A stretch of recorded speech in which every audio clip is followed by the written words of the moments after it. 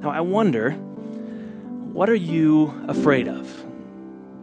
If you're like me in 2020, there has been no shortages of things to be afraid of. I mean, just about every day, at some point during the day, I wonder, do I have COVID? If I sneeze, if I have a runny nose, if the other day I was eating lunch and I was like, wait a second. I can't taste my food, and talked with you, Laura. And just to be sure, I went to get a test. I went to the testing facility about an hour before it closed. There was a long line, and someone came up to my car and said, we're closed, we're at capacity. So I went home, and that night I was able to taste food and never went and got a test. But as far as I know, I have not had COVID. But it's a very real fear. And that constant worry, that constant fear, do I have the virus? Do I not have the virus? Do my loved ones have the virus? And I asked some of you what you've been afraid of in 2020, what you've been afraid of in 2020. And of course, catching the virus. Some people fear losing a loved one. Some fear losing another year without seeing loved ones. The fear of losing a job. The fear of not being able to pay the bills. The fear of the other guy winning the election. The fear that your family's going to find out that you voted for the other guy. Fear, it's all around us. The fear of families breaking apart. The fear of the future. The fear of civil war. The fear of adult children losing their jobs. The fear of adult children coming to live back at home. And some of you adult children just gave your parents the side eye. It's okay. It's all right. But it's not just adults, kids and teenagers. I asked my kids what they're afraid of. My boys both said that they were afraid of COVID. And my 4-year-old said she's afraid of spiders and darkness. Put a toddler on the lap of Santa and watch them scream. There is no age in which we are not fearful. The Bible app is a way that you can engage the Bible on your smartphone. And they have almost 500 million unique users on the Bible app. And they just put out a report I saw that in 2020, the most read, the most searched, the most highlighted Bible verse for the entire year. You might think it's like John 3:16, some of the old classics, for God so loved the world, but it wasn't. In 2020, the number one searched Bible verse was Isaiah 41:10. Do you know what Isaiah 41:10 says? It says, "Do not fear, for I am with you. Do not be dismayed, for I am your God. I will strengthen you and help you. I will uphold you with my righteous right hand." And the thing was, this isn't just the top verse in the United States. This was the top searched for verse in India, in South Africa, in the Netherlands, in the Philippines, and then in some other countries. The verse, maybe it wasn't that verse, but some verses that were similar. So like in Ghana, the top verse was Philippians 4:8, which says, "Do not be anxious for anything." In Kenya, it was Romans 8:28, "In all things God works for the good." In other words, fear knows no boundaries. Fear knows no boundaries. It doesn't matter if you're young or old. It doesn't matter what social class you're in. It doesn't matter what language you speak. It doesn't matter if you're Christian, Buddhist, agnostic. Fear finds its way into our lives. It comes to all of us, and we're celebrating at Christmas the birth of our Savior, the birth of Jesus. And the birth narrative in Scripture, every time that an angel shows up to talk to Joseph, Mary, to the shepherds, the most famous one, "Do not be afraid. I bring you good news that will cause great joy for all the people." But every time the angel shows up, they say, "Do not be afraid. Do not be afraid." The Bible is made up of 66 books. And the last book of the Bible is called Revelation. And Revelation is about this vision of Jesus and the end of all things. And John has this vision, and he has this vision, and this vision is given to him by Jesus. Jesus shows up to him, and John describes hearing a voice like a trumpet. And he turns around and he sees Jesus. But it's not baby Jesus he sees. It's not Talladega Nights baby Jesus. It's not crucified Jesus that he sees. It is Jesus the risen one, the king of the universe. And John describes him as having white hair and eyes like fire and feet like bronze and a voice like rushing waters. And his face shines like the brilliance of the sun. And John says when he sees him, he falls on his feet as though he's dead. Like that's his only response, this great Lord. And he falls at his feet as though he were dead. And then he describes, what Jesus does next. And this is what John says. This is Revelation 1, verse 17. It says, when I saw him, I fell at his feet as though dead. Then he placed his right hand on me and said, do not be afraid. Do not be afraid. I am the first and the last. I am the living one. I was dead, and now look, I am alive forever and ever. And behold, I have the keys of death and Hades. And Jesus places his hand on John's shoulder and says, do not be afraid. Now, reading from Revelation on Christmas Eve might be a little abnormal. But here's the thing. When someone says, don't be afraid, it rings hollow if they can't do something about your situation. There's no strength to what they say. If do not be afraid is hollow, if there isn't someone who can see us through whatever it is that is causing the fear. And it's like the vaccine.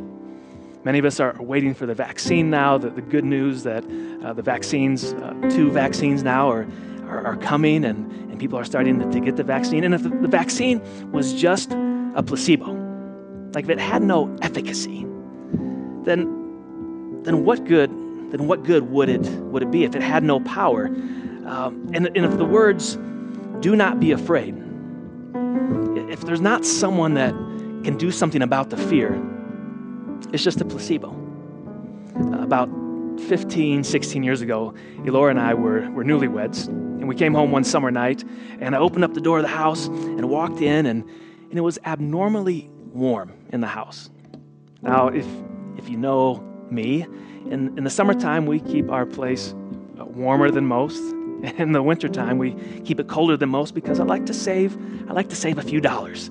And so you expect it to be a little warm when you walk in, but we lived in Texas. And when you walked in, even at my higher temperature, like it would cool you off from the evening air. But we walked in and there was no cool air. It felt warm in the house. And your first thought is, man, AC's out.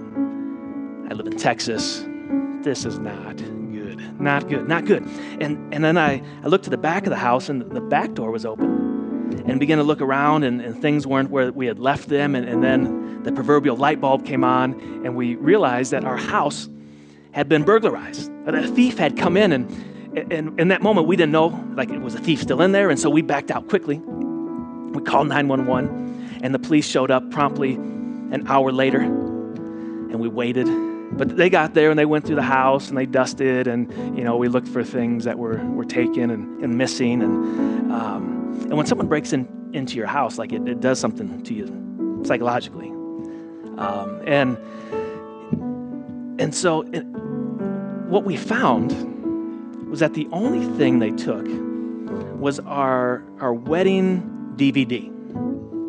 Like, the video from our DVD was what they took, and we were like, what is going on? And so, like, after some time went by and we were able to calm down, we were going, getting ready for bed and just trying to figure out, like, why was this like a teenager? Was it a dare? Was it someone that was mad that we were recently married? And so we're lying in bed, and I had this final idea. And my idea was, well, maybe they installed some cameras and they're watching us right now. And then I said, don't be afraid, good night, and tried to go to bed.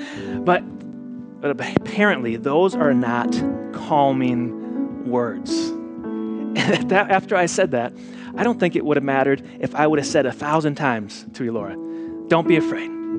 Don't be afraid. Don't be afraid. And unless I had promised her to stay up all night and to do something about this fear, like my words were meaningless, that my words were meaningless. And Jesus' words to John in Revelation and his words to us, do not be afraid, do not ring hollow. They don't ring hollow because as Jesus proclaimed, he is the first and the last. He is the living one. He was dead and he is alive forever and ever. And he holds the keys of death and Hades. And Jesus, he's this very human, but he's also divine. And that is the Christmas story, that God has come to us in the flesh.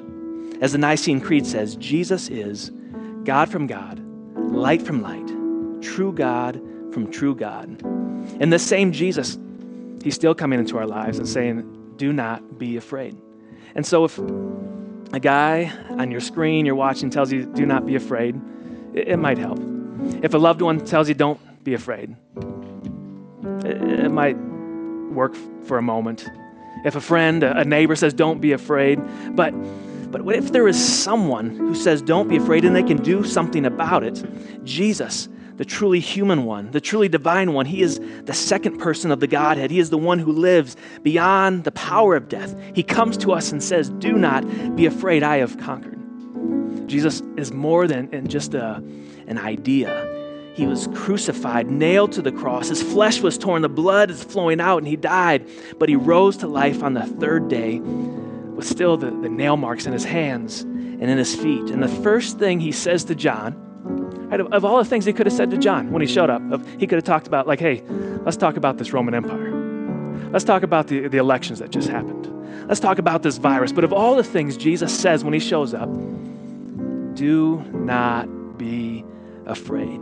Do not be afraid. And if you're a parent, you've probably experienced in the middle of the night your child crying out and just hysterics. And you run in and you scoop them up and you begin to tell them, I'm here, I have you, don't be afraid. And the child, they can't even, they're hyperventilating and then they've had a nightmare. But you tell them, do not be afraid. You pull them close, you hold them close, and we're living this nightmare of 2020. And some of us we're hyperventilating and we're fearful. And Jesus comes to us now, and he comes and comforts us and says, I've got you. I've got this. Do not be afraid. I have conquered death, and because I have overcome the grave, death has no power over you. You belong to me, and I'm holding you now. And this Christmas, I invite you to put your faith in Jesus. You do not have to be afraid.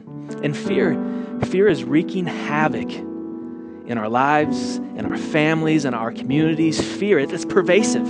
It causes us to act in all kinds of crazy ways and to do things we wouldn't normally do. And Jesus is coming to you tonight and saying, do not be afraid.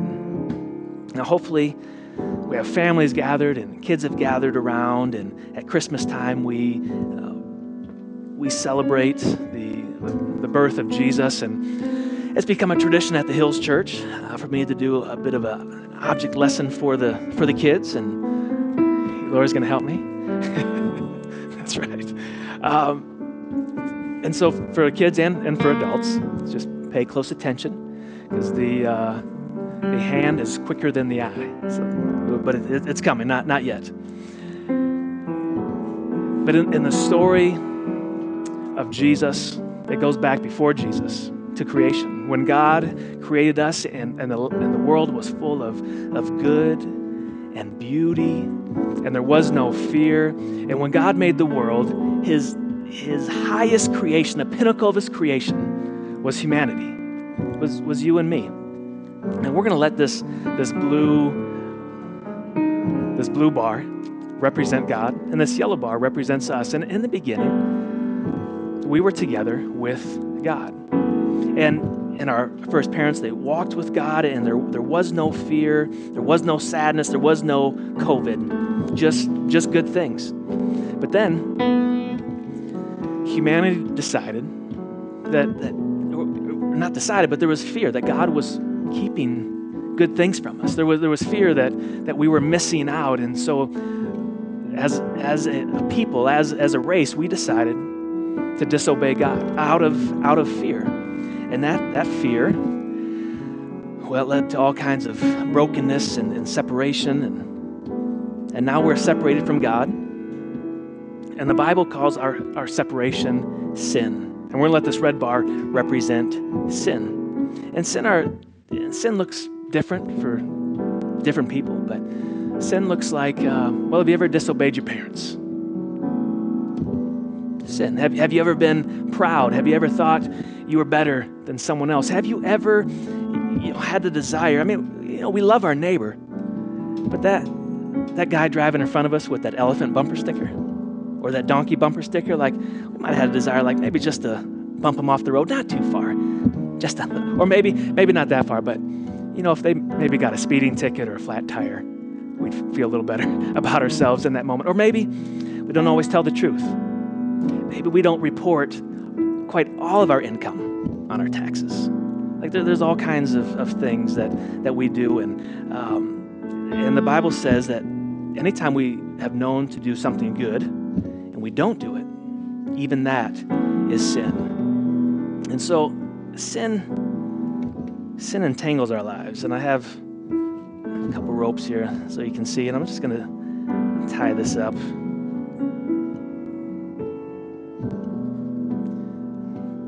You're doing great, by the way. But sin entangles our lives. And the worst thing about sin is that it separates us from God.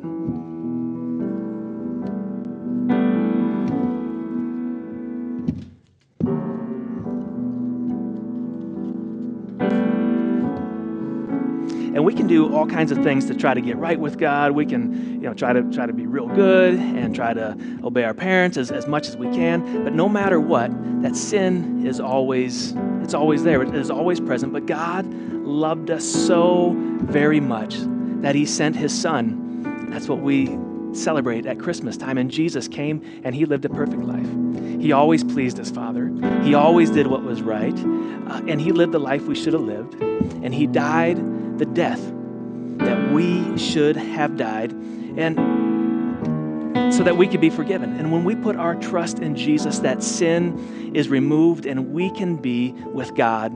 Once again, the fear can be gone, the fear of tomorrow, the fear of eternity, because we can be friends with God again. So we're going to do this on the count of 3. Are you ready? 1, 2, 3. Oh, look at that. Look at that. Now you're saying, Matthew, that must be a trick bar, but I can assure you there was no easy way out.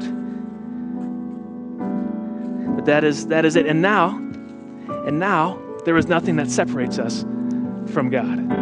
All right, so kids, you can ask your parents how I did it, and maybe you can figure that out later. Thank you. Thank you. Now, that's just a fun way of showing what Jesus has done for us. And this Christmas Eve, I want you to know that God loves you, not because you're perfect, but because He created you, and He loves you, and He was willing to send His Son to die for you.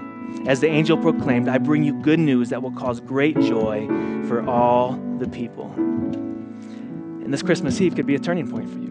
This could be the time when you stop putting the trust in yourself and begin trusting Jesus. And we're going to pray together. And this prayer doesn't make you a Christian, but it just will help you express your trust in Jesus. And so I invite you, as I pray in just a moment, to make this your own prayer. So let's pray. Jesus, I believe that you are the Son of God, and I believe that you died for me because I have sinned. I've messed up. I haven't always done right. And so, Jesus, would you forgive me? I put my trust in you. I'm not going to trust myself anymore, but I put my trust in you. Thank you, Jesus, for loving me. Amen. Amen. If tonight, this Christmas Eve, say, Matthew, I want to put my trust in Jesus, we would love to know that. There's a link in the comments where you can can follow that and let us know. And if you need prayer for anything, we'd love to pray for you. You can follow that same link, and we'd love to pray for you. We're going to conclude with a time of communion. So go ahead and grab your bread, cracker, whatever it might be that you want to participate with us. The week that Jesus, in fact, just the day before Jesus was crucified, Jesus gathered with his disciples, his 12 disciples, and they were celebrating the Passover. And the Passover was a time to remember God's deliverance, how he delivered the children of Israel out of Egypt.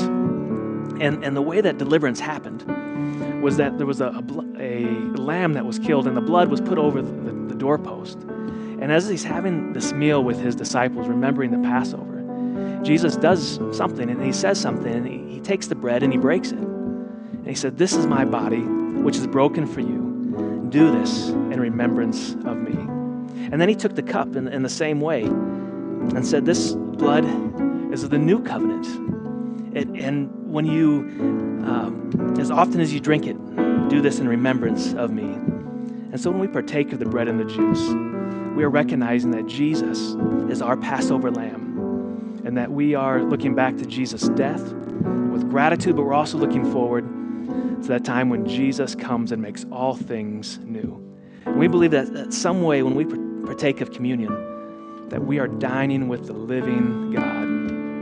And so would you declare with me the mystery of our faith? Just repeat after me, that Christ has died, Christ is risen, and Christ will come again. Would you take the bread and the cup together?